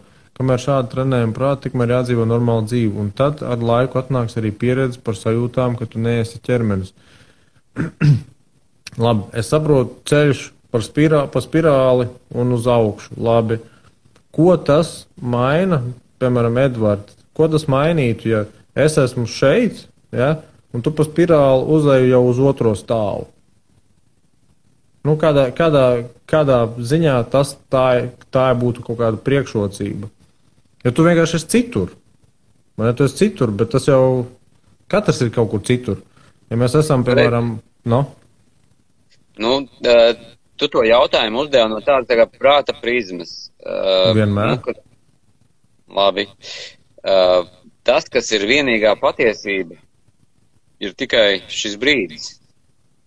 Un viņš ir visvērtīgākais. Līdz ar to arī tur vai te vai tur ir tikai šis brīdis. Tur nav nekas, kas tā kā, kaut kādas radīt priekšrocības vai, nezinu, jebkādas, nezinu, lielākas vai svarīgākas vai laimīgākas būšanas. Nav tā. Ir tikai šis brīdis, un tas ir vienīgais, kas ir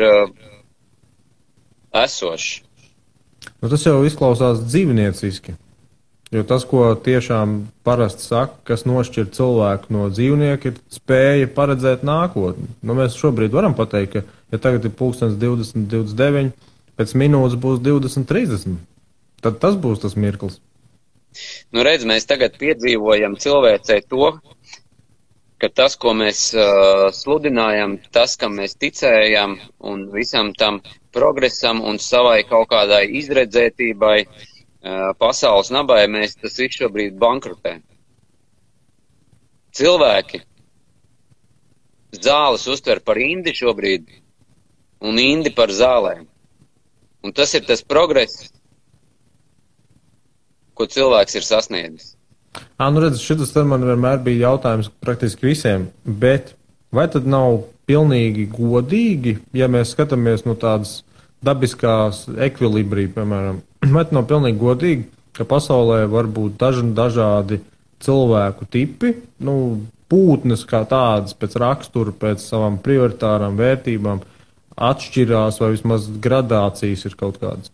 Un tad ir noteikti, kas grib kopīgi sasniegt vienus mērķus vai vienus rezultātus, un tad ir otra, kas negrib to.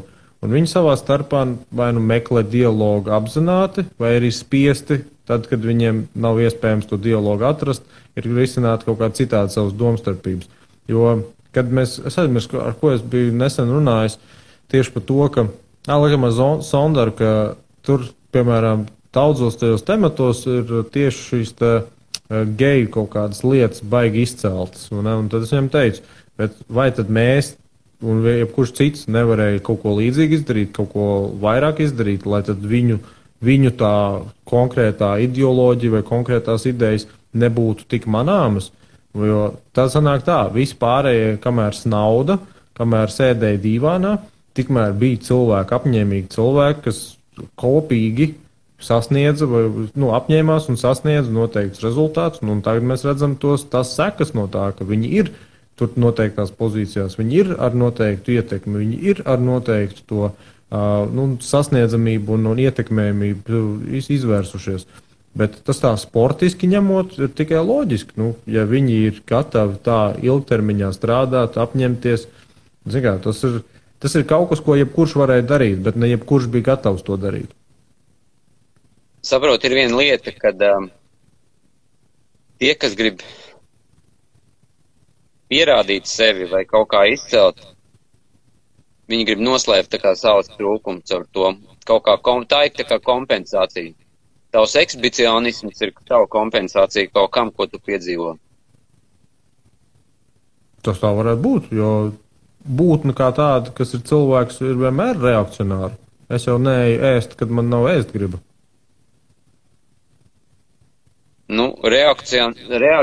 Reakcionālisms ir arī tāda prāta dimensija, manuprāt. Kurā brīdī tad tas ir vienkārši dabiski, intuitīvi. Ja kaut kur man dedzina, es pārēju nost, lai man nesadedzina. Jā, tāpēc tas jau būtu tiešām jotīgi, ka mēs atteiktos no savu prāta, no saviem instinktiem, kaut kā cita vārdā. Protams, ka tas šeit ļoti labi nostrādā un dara. Tad tas nebūtu tiešām arī tas labākais piemērs, ka ir ne tikai prāta, ir programmēšana, ir šī ego, ir kaut kāda trūkuma kompensēšana, bet ir arī intuitīvi, dabiski impulsi, par kuriem vispārībā mēs nedomājam. Līdzīgi tā kā mēs nedomājam, ir muskuļu veidi, kurus mēs spējam apzināti ietekmēt un tur sasprindzināt un tam līdzīgi, un ir noteikti muskuļi, kādu viņi tur saucās aizmirst, dziļie muskuļi vai kā, kurus mēs neiespējam. Sirds pukst vienalga, vai mēs par to domājam vai ne. Jā, mēs esam tāds, teiksim tā, ķermenis ir tāds autonoma būtne, kas, dara savu darbu. Cik lielā mērā tev vispār ir iespēja ietekmēt kaut ko savā ķermenī? Jā, tas ir labs jautājums. Vai tu esi spējīgs kaut kā sirdi kustināt tā, kā tu esi izlasījis, kad varētu labāk to izdarīt? Cik liels ir iespējas tev vispār ietekmēt tos procesus? Nu, redz, kas man vienmēr interesē pie tiem, kuriem ir šāda tipa jautājumi, vai ir izredzes, ka no tā būs kaut kas, un tad vienalga definējam, kā nu gribam, patīkamāk, efektīvāk, nu vienalga kādi tie vārdi, bet no tā domu, kas varētu būt tas impulss, kas liek vispārībā pievērsties tam. Nu, kāpēc šī brīža status quo nav tas, kurā gribētos turpināt?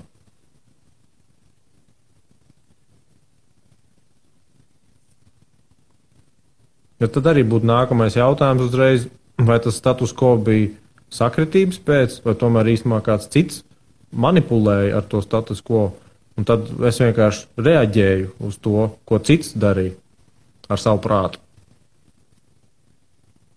Nu, jā, prāts un ķermenis ir, vai precīzāk, prāts ir programmējums, jā, un es pieļauju, ka lielā mērā it kā tas status quo, ko mēs piedzīvojam, varētu tā kā nu, nebūtu tā kā mūsu izvēle, bet no otras puses arī tas ir tikai tādā vienā apziņas pakāpēs, atdalot sevi no citiem, tā kā skatoties, kad mūs ir ietekmējuši tur mēdī, valdības un tā tālāk.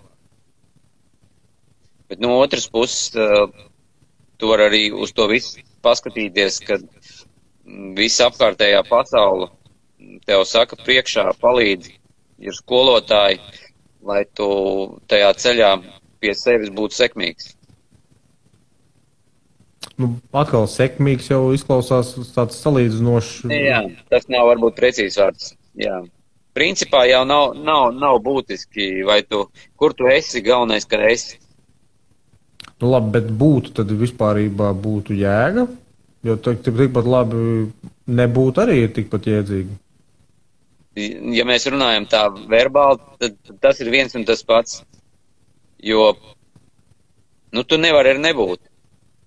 Jā, tas ko gribēju tikko jautāt, jo pat ja mēs nerunātu verbāli, tad arī garīgā plaknē, tad jau sanāk tā vienalga, kas tā ir, enerģijas kodols vai kas, viņš jau nav iznīcināms. Nu jā, pazūd tikai ilūzijas. Viņš ir tikai transformējams, pārnesams, jā. Nu, tas arī tā no prāta puses skatoties, ka viņš kaut kur pārnesās, jā. Nu, labi, bet tāpatām šī nav kaut kāda noteikta skola, nu, pēc tādiem bezmazliet doktrīnas principiem. Vai tas ir tā, nu, jo kaut kas taču noteikti pašam ir bijis kaut kāds, nezinu, literatūras avots vai kaut kādie, nu, autori, nezinu, kas vēl varētu būt, nu, negribu teikt guru, bet, nu, pēc idejas Indijā lieto to vārdu guru. Parasti tie, kas ir tādi spēcīgi ietekmētāji. Nu, ir savs ceļzīmes ceļā. Ir cilvēki, ir situācijas, ir notikumi. Katram kaut kāds savs rīks, bet manuprāt, kur ir tā svarīgā lieta, kad katru no mums uzrunā kaut kas. Bet jebkura mācība, jebkuras skolotājs ir tikai uz brīdi dots, lai tu apgūstot, tu ietu tālāk.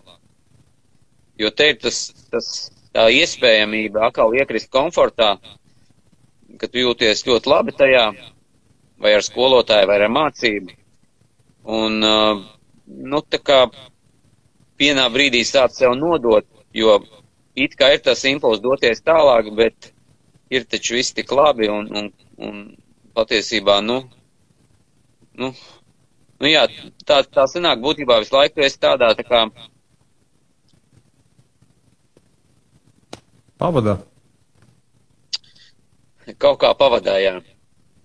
Bet varbūt, ka tā pat ir vislabāk. Varbūt, ka tā ir domāts. Nu, tu jau pats beigās viss saproti, kad esi izdomājis. Nu, bet kad tad ir beigas? Nu, tur, kur sākums, nākamais. Bet to mēs nevaram arī pat aprakstīt? Mēs varam mēģināt censties to izdarīt. Bet visdrīzāk, ka mēs iebrauksim auzās. Vienā brīdī ir tā, kad ir jāpārstāj runāt un vienkārši ir jābūt. Kuram filozofam bija tas teiciens? Man liekas, ka Dekārts, ja? Es domāju, tāpēc es esmu. Vienā apziņas pakāpē tieši tā arī ir. Tā, Edvards Kokars. Kā Renārda grāmata Visuma pazušana un grāmata A Course in Miracles. Ir daudz ļoti skaisti ceļi pie Dieva, bet šajās grāmatās aprakstītais ir ātrākais. Recommend. Ok. Pastīšos Visuma pazušanu. Tas ir viņam. Tas ir viņam. Varbūt vēl kādam. Nu labi, bet tad jau tu saki, ka, nu labi, ir dažādi ceļi, kā nonākt vienā un tajā pašā galamērķī. Tas ir tas, ko tu saki. Vai nav viens galamērķis? Bet vai arī nav viens galamērķis? Nu, vienā brīdī it kā ir. Bet tas ir mūsu pieņēmums, ja? Tas ir mūsu pieņēmums, mūsu cerība, vilkme, magnēts. Ok. Es nezinu, vai tev ir vispār aktuāli domāt par pēdējiem 2 gadiem kā tādu materiālās pasaules pārmaiņu. Nu, ar visiem covidiem, tagad arī ar to karu Ukrainā. Jo garīgi jau nevarētu teikt, ka tur kaut kas droši vien ir mainījies, vai ne? Varbūt mainīsies. Nē, nu es dzīvoju abās pusēs. Varam arī par to parunāt.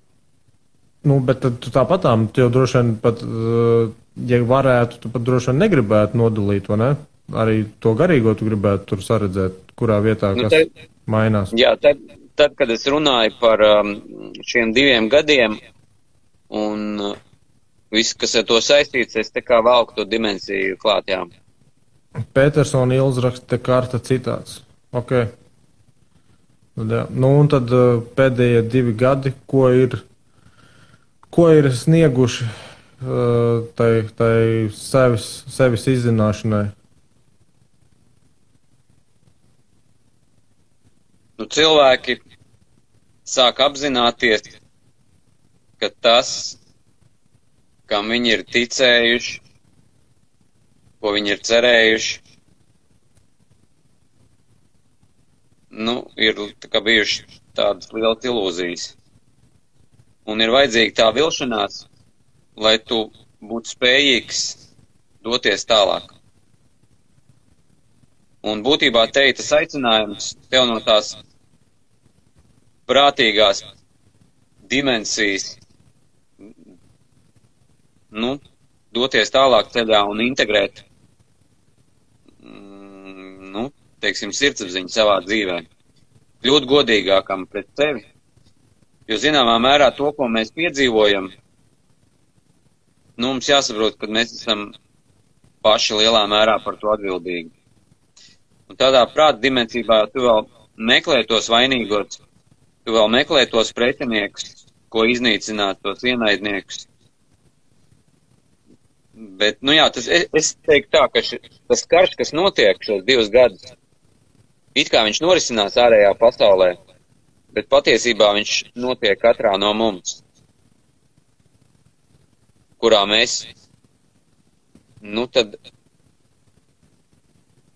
izvērtējam to pagājušo, kas beidzās, un to jauno, kas tā kā jau ir klātesošs, kas grib ienākt katrā mūsu dzīvē, lai mēs varētu sākt dzīvot cilvēcīgāk, lai mēs varētu sākt dzīvot mierīgāk, lai šī vēlme visu laiku ņemt, būt labākam, skaistākam, bagātākam, slavenākam, nu, ka tas nesniedz to laimi, ko patiesībā dod pretējais, tā kā sadarbība, atvērtība, nu, mīlestība kaut kādā ziņā, bet ne no tā aspekta, kas ir ego dimensijā. Nu, tā kā došanas aspekts parādās vairāk. Jo patiesībā laimi mēs piedzīvojam tad, kad mēs dodam. Un tad, kad mēs ņemam, it kā mums ir tas gandarījums vai prieks, bet tas ir ļoti īslaicīgs. Un tas laiks lielā mērā šobrīd kārtot to, lai mēs sajust to aicinājumu piedzīvot patiesāku dzīvi, autentiskāku dzīvi, lai mēs katrs ietu to ceļu, ko mēs gribētu, lai mums kaut vai tādā izglītības sistēmā nebūtu visiem jāiet vienā virzienā un vienā ātrumā, bet mēs katrs pasauli varētu iepazīt tā, kā mēs esam aicināti to darīt. Un lielā mērā, ja iepriekš vērtība bija kolektīviem, valstīm, kaut kam tur ārā, tad šobrīd jāsaka tā, ka mēs virzamies uz to, ka vērtība ir katrs cilvēks un cilvēcība viņā. Un lai tik fundamentāls pārmaiņas notikt, ir vajadzīgs ļoti liels satricinājums. Un tāpēc šobrīd sanāk tā, ka grūst, viss tas, kas ir tādā prāta pasaulē sacelts. Un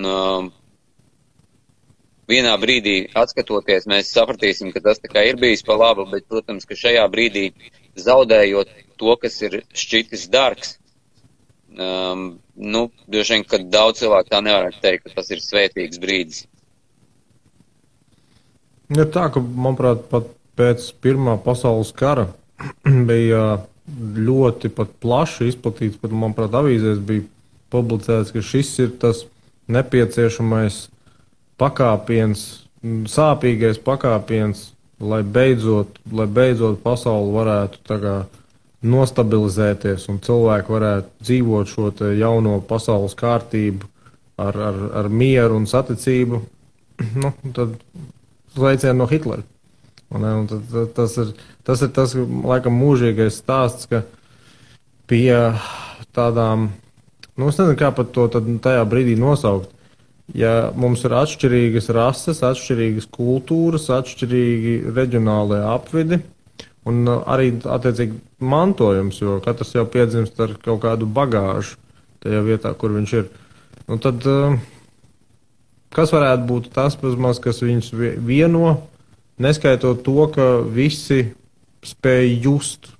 Un arī tad droši vien ir tas jautājums, tāpēc, ka laikam ir kaut kādi ļoti reti eksemplāri anomālijas, kas vai nespēja fiziski just, teiksim, kad iedur viņiem, ka viņi nejūt, un tāpat arī ir kaut kādi psihopāti, sociopāti, kuriem nav empātijas. Edvards Kokars ierakstīja, tā ir taisnība, ka šis ceļš, no ko piedāvā A Course in Miracles, nav paredzēts visiem, bet daudziem noteikti var būt palīdzošs. Katrs iet par savu ceļu, un tajā ir sava burvība, jo kopā mēs noejam visus iespējamos ceļus. Galu galā visi ceļi ved uz Romu, un gala punkts mums visiem ir viens.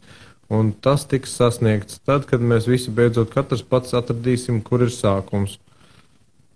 Redz, tas ir tas, par ko mēs visu laiku jau šito video zonu runājam, vai beigas nav tas pats sākums, un ja beigas ir tas pats sākums, vai arī vismaz tādā spirālē skatoties ir, tādā noteiktā plaknē ir līdzīgā nogrieznī, tad kuri varētu būt tas beigu punkts, ja visiem kaut kad viņš iestājās, jo, ja mēs runājam par tādu tīru materiālu pasauli, tad jā, visiem beigas ir viens un gals viens un pats, ka fiziskais ķermenis pazūd. Viņš pazūd tādā formā, viņš ir, kā, komposts. Viss, kas ir dzimis, visam ir jāmirst. Un tajā brīdī, kad tas notiek, jautājums, kur pazūd tā enerģija, tā dzīvības matērija, kas to darbināja? Viņa nepazūd. Nē, kur viņa paliek, tā es domāju. Prāts gribētu zināt, jā. Jo kaut kur jau viņai jāliekās ir.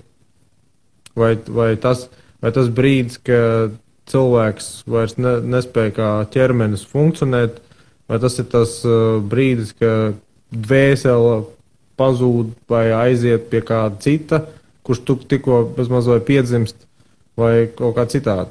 Un tas ir tas, par ko cilvēki runājuši, nezinu, jau droši vien 1000 gadus. Arī, ko Edvards Kokars raksta, sākums ir tevī. Bet ko tas nozīmē, Edvard? Sākums ir tevī. Saprot? Gals un sākums ir tevī. Jā, bet tas saku, tā ir tāda pašneutralizējoša frāze. Nē, zin kā, te ir svarīgi, kā tu tā kā sevi tver. Jo, ja tu tver no ķermeņa pozīcijām, tur ir cits gals un sākums. Ja tu tver tā kā plašāk, tur atkal ir cits gals un sākums. Un tad... Edvards Kokars raksta, kur paliek sapnis, kad tu pamosties.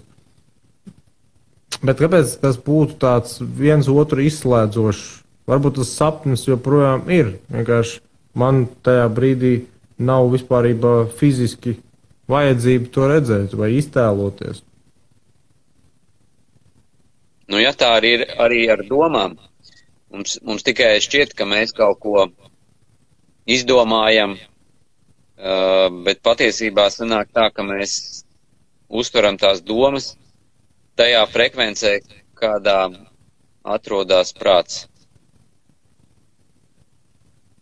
Šito ten kaut kur, bet arī, manuprāt, indiešu tur tajos vēdās, vai kur tas, manuprāt, ka ir šī te oriģinālā vibrācija, šitas enerģijas, tas viss spēks, kas eksistē, viņš ir uz kaut kāda viļņa, uz vibrācijas. Nu, mēs esam uztvērēji un raidītāji būtībā. Tā ir tāda tā kā mūsu misija šeit uz zemes. Bet tev bija, Laura, pirms tam viens svarīgs jautājums par to, kur mēs varam vienoties. Jo ir it kā tik daudz tās atšķirības, ideoloģijas, reliģijas, ticības, pārliecības. Tātad būtībā viss šis ir tāds tā kā prāta sadalījums. Jo tas ir, ja mēs skatāmies, ka mums ir dažādas tautības, mēs skatāmies tā kā uz ķermeni. Bet mēs varam paskatīties uz to visu plašāk, ka mēs esam cilvēki, par to mēs tiešām varētu vienoties. Bet te arī, protams, ir atšķirība tajā, ko mēs saprotam ar vārdu cilvēks. Es ar vārdu cilvēks saprotu tātad garīgu būtni, dvēseli, kas ir iemiesojusies ķermenī. Un tajā aspektā tad sanāk, kad ir vēl lielāka vienotība. Jo, teiksim, ķermenis tad dzimsta mirst, bet ja mēs runājam par to garīgo aspektu, tas jau ir tā kā plašāk un vienotāk. Tas ir tā izēja katram no mums un cilvēcei kopumā nonākt pie vienojošā. Jo šobrīd mēs esam tik sadalīti, ka īsti tas nav iespējams. Bet tas ir tieši tāpēc, ka mēs raugamies no tā prāta dimensijas, no tā ķermeniskās puses. Tad arī vēl papildus ienāktu tur tā, definēšana par to garīgumu, jo ir cilvēki, kas garīgumu precīzi saista ar reliģiskajiem doktrīnām, un ir cilvēki, kas to saista ar tādu, zinām, bijību pret neizskaidrojumu vai neizskaidroto vismaz. Tā Edvards Kokars raksta līdz ar viss apjukums ir tikai tādēļ, ka cilvēki domā, ka prāts ir smadzenēs, nevis smadzenes prātā. Šis ir ļoti svarīgs saprast. Roka nevar likt domāt, bet domas var kustināt roku. Līdz ar to, kad tu pamosties sākumā, matērija pazūd, enerģija pazūd, viss pazūd. Paliek tikai esības pieredze. Es esmu un viss. Tas ir tīrs nedualisma koncepts. Un visi koncepti ir nepareizi, bet daži var būt palīdzoši. Svarīgāk ir pieredze, nevis kā vārdiski mēs to saprotam. Petersona Ils raksta, mēs esam kā rādio, katrs uztveram ko un kā spējam uztvert. Edvards Kokars raksta, esības un pārpasaulīgas dievu mīlestības pieredze ir tā, kas ir vienīgā, kas ir vajadzīga, kad mēs ļaujam tai ienākt, tad tas, kas notiek pasaulē, vai ar to paliek vienaldzīgs. Labi, bet vienaldzība pret materiālo pasauli nevar būt augstākā garīguma pakāpe. Vismaz tas neliekās tas, kas varētu. Tas ir otrs grāvis. Un tev patiesībā tajā pēdējā solī ir jāspēj tā kā integrēt gan materiālais, gan garīgais. Un tā kā nepasakot, ka kāds ir augstāk stāvošs. Tas ir tā kā, medaļas divas puses, tā kā šaks, baltie melnie, kur ir labāk vai kur ir svarīgāk, to nevar pateikt. Edvards Kokars raksta, ir gan, vēl ar izsaukumu zīmi. Kas ir gan? Tātad viss ir doma, viņš raksta, ir gan, droši vien par to, ko mēs tikko tur pieminējām, ka tu nevar palikt vienaldzīgs.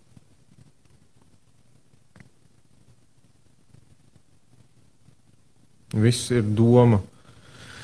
Šito nebija kaut kāda tāda, it kā mēs mazliet matemātiķu un filozofu tā debata par to, kas tad ir visa pamatā - matemātika vai doma. Vai kaut kā tamlīdzīgas, varbūt kaut ko jauc. Edvards Kokars, tas arī pareizi saka. Tars arī pareizi saka. Nu labi, Tars, tu pareizi saki. Bet tu teici, ka nav vienaldzība tas augstākais. Nē, tā es neteicu. Nē, es saku, tu teici, ka nevar tā būt. Nu, ja mēs sākam runāt, tad vienlaicīgi viss gan var būt, gan nevar būt. Nu, labi, jā, tajā brīdī, kad mēs runājam par to, kas var būt, tad tas ir, zin kā, tā ir tā Šrēdinger kaķis, ja? Iespundē kaķi kastē, un tad tu nezini, viņš var būt miris, viņš var būt arī dzīvs. Nu, jā. Viss atkarīgs no novērotāja un to tos apstākļus, kad novēro. Bet tad mēs bateriju laikam tūlām nosēdīsies. Bet tad runājot par šo pēdējo 2 gadu periodu, tu teiktu, ka tas ir palīdzējis? Jo, nu, piemēram, Tārs Ramats, vai ne, tu pie zvejas tieši teici, ka jūs neatradīsiet nevienā datubāzē, jūs neatradīsiet, ko, nu, ka tas ir, bet kas būtu sliktāk vai kas būtu nelabvēlīgāk, ja tu būtu datubāzē? Nu, saprot, te tāda spēlēšanās ar vārdiem un prātu. Nu, jā, nu, es tieši ar to domāju, par to materiālo pusi, ka viņi joprojām ir kaut kādā mērā. Nu, es vienkārši izvēlējos pabūt ārpus datubāzes un viss. Nu, šobrīd man ir tāda pieredze. Nu, redz, kas bija šitam, piemēram, Aivim Vasiljevskim? Tu gan jau dzirdēji, ka viņam bija pagājušā nedēļa laikam, vai aizpagājušā nedēļa, es tā neatceros. Tā aizturēšana un apcietināšana. Viņam bija, piemēram, viņš bija liels meditācijas piekritējs, ja es pareizi atceros. un viņam bija tā visa doma par to, ka ar noteiktu to darbu ar sevi, ar tādu, nu, garīgo izaugsmi, tas ir tāds posms viņam šobrīd, ka, piemēram, viņš secināja, viņam nevajadzētu ēst gaļu, ka viņš ir vai nu veģetārietis vai vegāns. Un viņš saka, ka viņš ir nonācis līdz tam vienkārši ar tieši šo te darbu un to apziņu. Bet tā pašā laikā ir jau pilnīgi zābaki, kas arī ir veģetārieši. Viņi vienkārši izlēma, zin kā, es ētisku iemeslu dēļ, es negribu, lai tur kaut kāds tur dzīvnieks mans dēļ mirst. Nu, ir pilnīgi dažādi tie veidi, kādā veidā nonākt līdz tam pašam, ka es vienkārši nelietoju to uzturā. Un, viņam tas bija nācis no garīgās izaugsmas, savukārt citam tas varētu būt vienkārši, es esmu tur, kurš tur tas indiešu ticības paveids, vienkārši, ka mēs neēdam, piemēram, to un šito. Un tad jautājums ir, vai šie divi, kas varētu kaut kad īstenībā dzīvē satikties, vai viņi vispārībā savā starpā ir salīdzināmi, jo viņiem abiem diviem ir cilvēku enerģija, dzīvības spēks, bet tai pašā laikā viņiem nav bijis tas ceļš pat, nu, ne tuvu vienāds, un viņi nākuši no dažādām kultūrām, dažādām vietām, un viņi ir, nu, viņi kā fiziski ir salīdzināmi, bet ne jau kā tādi metafiziski, ne? Nu, salīdzināt jau tu vari tajā tikai atkal prāta dimensijā, un tad jau tu tur arī vari atrast atšķirības un kopības, bet nezinu, cik tas ir svarīgi būtībā, es nezinu. Ir jau vienalga, kādā veidā tu nonāc pie kaut kā, kur Aivis iet pa kreiso pusi, un tas otrs iet pa labo pusi, nu, beigās satiekās. Un tad droši vien ir arī trešais, kurš saka, man vispār nekur nav jānāk, viss atnāks pie manīm, ne? Arī tāds ir, jā. Edvards Kokars raksta, viss tikai kā mēs tulkojam. Edvards, tā viss ir doma, un tās ir manas domas, tādēļ tas nevar noliegt, tās nevar noliegt, jo tad jutīsim tukšumu sevī. Tur ir ļoti smalki. Ir jāsaprot, ka vienīgā patiesā doma ir mīlestība, pārējais ir izkropļojums. Tāpēc, ja patiešām grib tikt ārā, tad materiālā pasaule ir nevis jānoliedz, bet jāierauga tās bezjēdzība, un tad pasaule atkritīs pati par sevi. Šito ten pēdējo gan es gribētu nedaudz tā kā patestēt ar domu eksperimentu. Es atnāktu kaut kādā mistiskā kārtā, es tev piedāvātu 10 miljonus, Edvard, 10 miljonu eiro. Un pateikt, dari, ko tu gribi ar šiem. Man viņus nevajag, man spiež kabatu, man viņus nav kur likt, reku tev 10 miljonu eiro. Tu ko man tagad teiksi, ka tu nedomātu kā materiāli tagad kaut kādu jēgpilnu pielietojumu sameklēt tiem 10 miljoniem eiro? Gan jau ilgi sanāks viņam rakstīt kaut kādu komentāru. Bet, nu, ko tu saki par to? Nu? Tas ir kārdinājums prātam. Visai būtnē. Ne tikai prātam, tas ir visai būtnē, jo uzreiz mēs spējam ar savu visu impulsīvo uztveri saprast to, ka man tuvākajā nākotnē, kas ir īsti izjusta nākotne, būtu pilnīgi papildus jaunas iespējas, kādas man līdz šim nav bijušas. Nu, bet tas ir prātīgs lēmums. Nu, kāpēc, ja mēs runājam par tiem impulsiem, kas ir dabiski, kāpēc, lai šis nebūtu viens no tiem impulsiem, kas ir pilnībā dabisks, ka tu redz vienkārši kaut kādu pārpilnību, jo tas jau ir tas, ko cilvēks grib, to nodrošinātību, to īsto izjūtu par to, ka ir. Es tev gribu pateikt, ka šis ir kārdinājums par to, vai tev tā kā viss ir, vai tev tā kā nav. Un, jā. Es esmu piedzīvojis to brīdi, kad es esmu tādā pārpilnībā, ka nekāds tā kā ārējais piedāvājums tā kā nespētu man atteikties no tās sajūtas un no tā brīža, no tās būšanas, kādā es esmu. Līdz ar to ir brīži, kurā tā prāta kategorija nav klātesoša, un, pieņemsim, tie 10 miljoni, tā kā nespēlē neko būtisku tavā dzīvē, jo, tu redzi, ka tas tā kā nemainītu, vienkārši esi citās vērtībās. Protams, ka tas ir tikai var būt atbildams tikai konkrētā brīdī. Nav tā, ka es tagad varu izvēlēties nepaņemt 10 miljonus 2 gadus, ja, bet vienkārši ir brīži, kurā tas ir galīgi nebūtiski. Tāds tavs piedāvājums, tu kā saka, atnāc ar viņiem, es tev saku, ej ar viņiem tālāk. Ja tu būtu Bills Gates, noteikti. Ja tu būtu Bills Gates, es tev atnāktu un pasmietos par mani. Zeram naudas tev piedāvāja. Ja redz, šī ir tā miedarbība. Man, piemēram, Edvards iepriekš arī runāja par vārdu simbolu.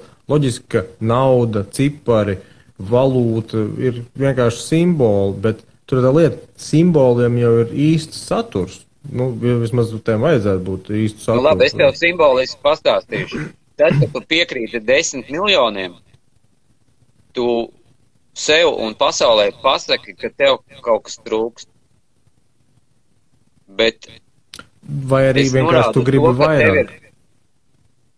Prāts vienmēr vairāk gribēs. Tā, kad tev būs 10 miljoni, tev reāli vēl 10 miljoni pietrūks. Tur ir nebeidzamās sacensības. Žurks krējies. Es to domāju vairāk tā, ka tu vari paņemt, piemēram, apēst šokolādu, kas maksā 50 centus, un tu vari paēst to arī 100 gramu šokolādu, kas maksā 10 eiro. Bet tu vari vispār neēst šokolādu. Kas tev par šokolādu? Es tikai stāstu, ka nav tikai izvēles starp 2 lietām. Labi, bet tā doma, ka tu, piemēram, kaut ko paēdīsi šā vai tā. Tu uzturēsi savu to transporta līdzekli, to ķermeni kaut kādā stāvoklī, kas ļauj nodrošināt visas funkcijas. Tu vari izvēlēties, tu ēdīsi tās kalorijas tādā tur kaut kādā tur Lidl variantā, ja? Vai tu tās kalorijas uzņēmis tur Stockmann variantā. Es tev saku, ir 3. variants vispār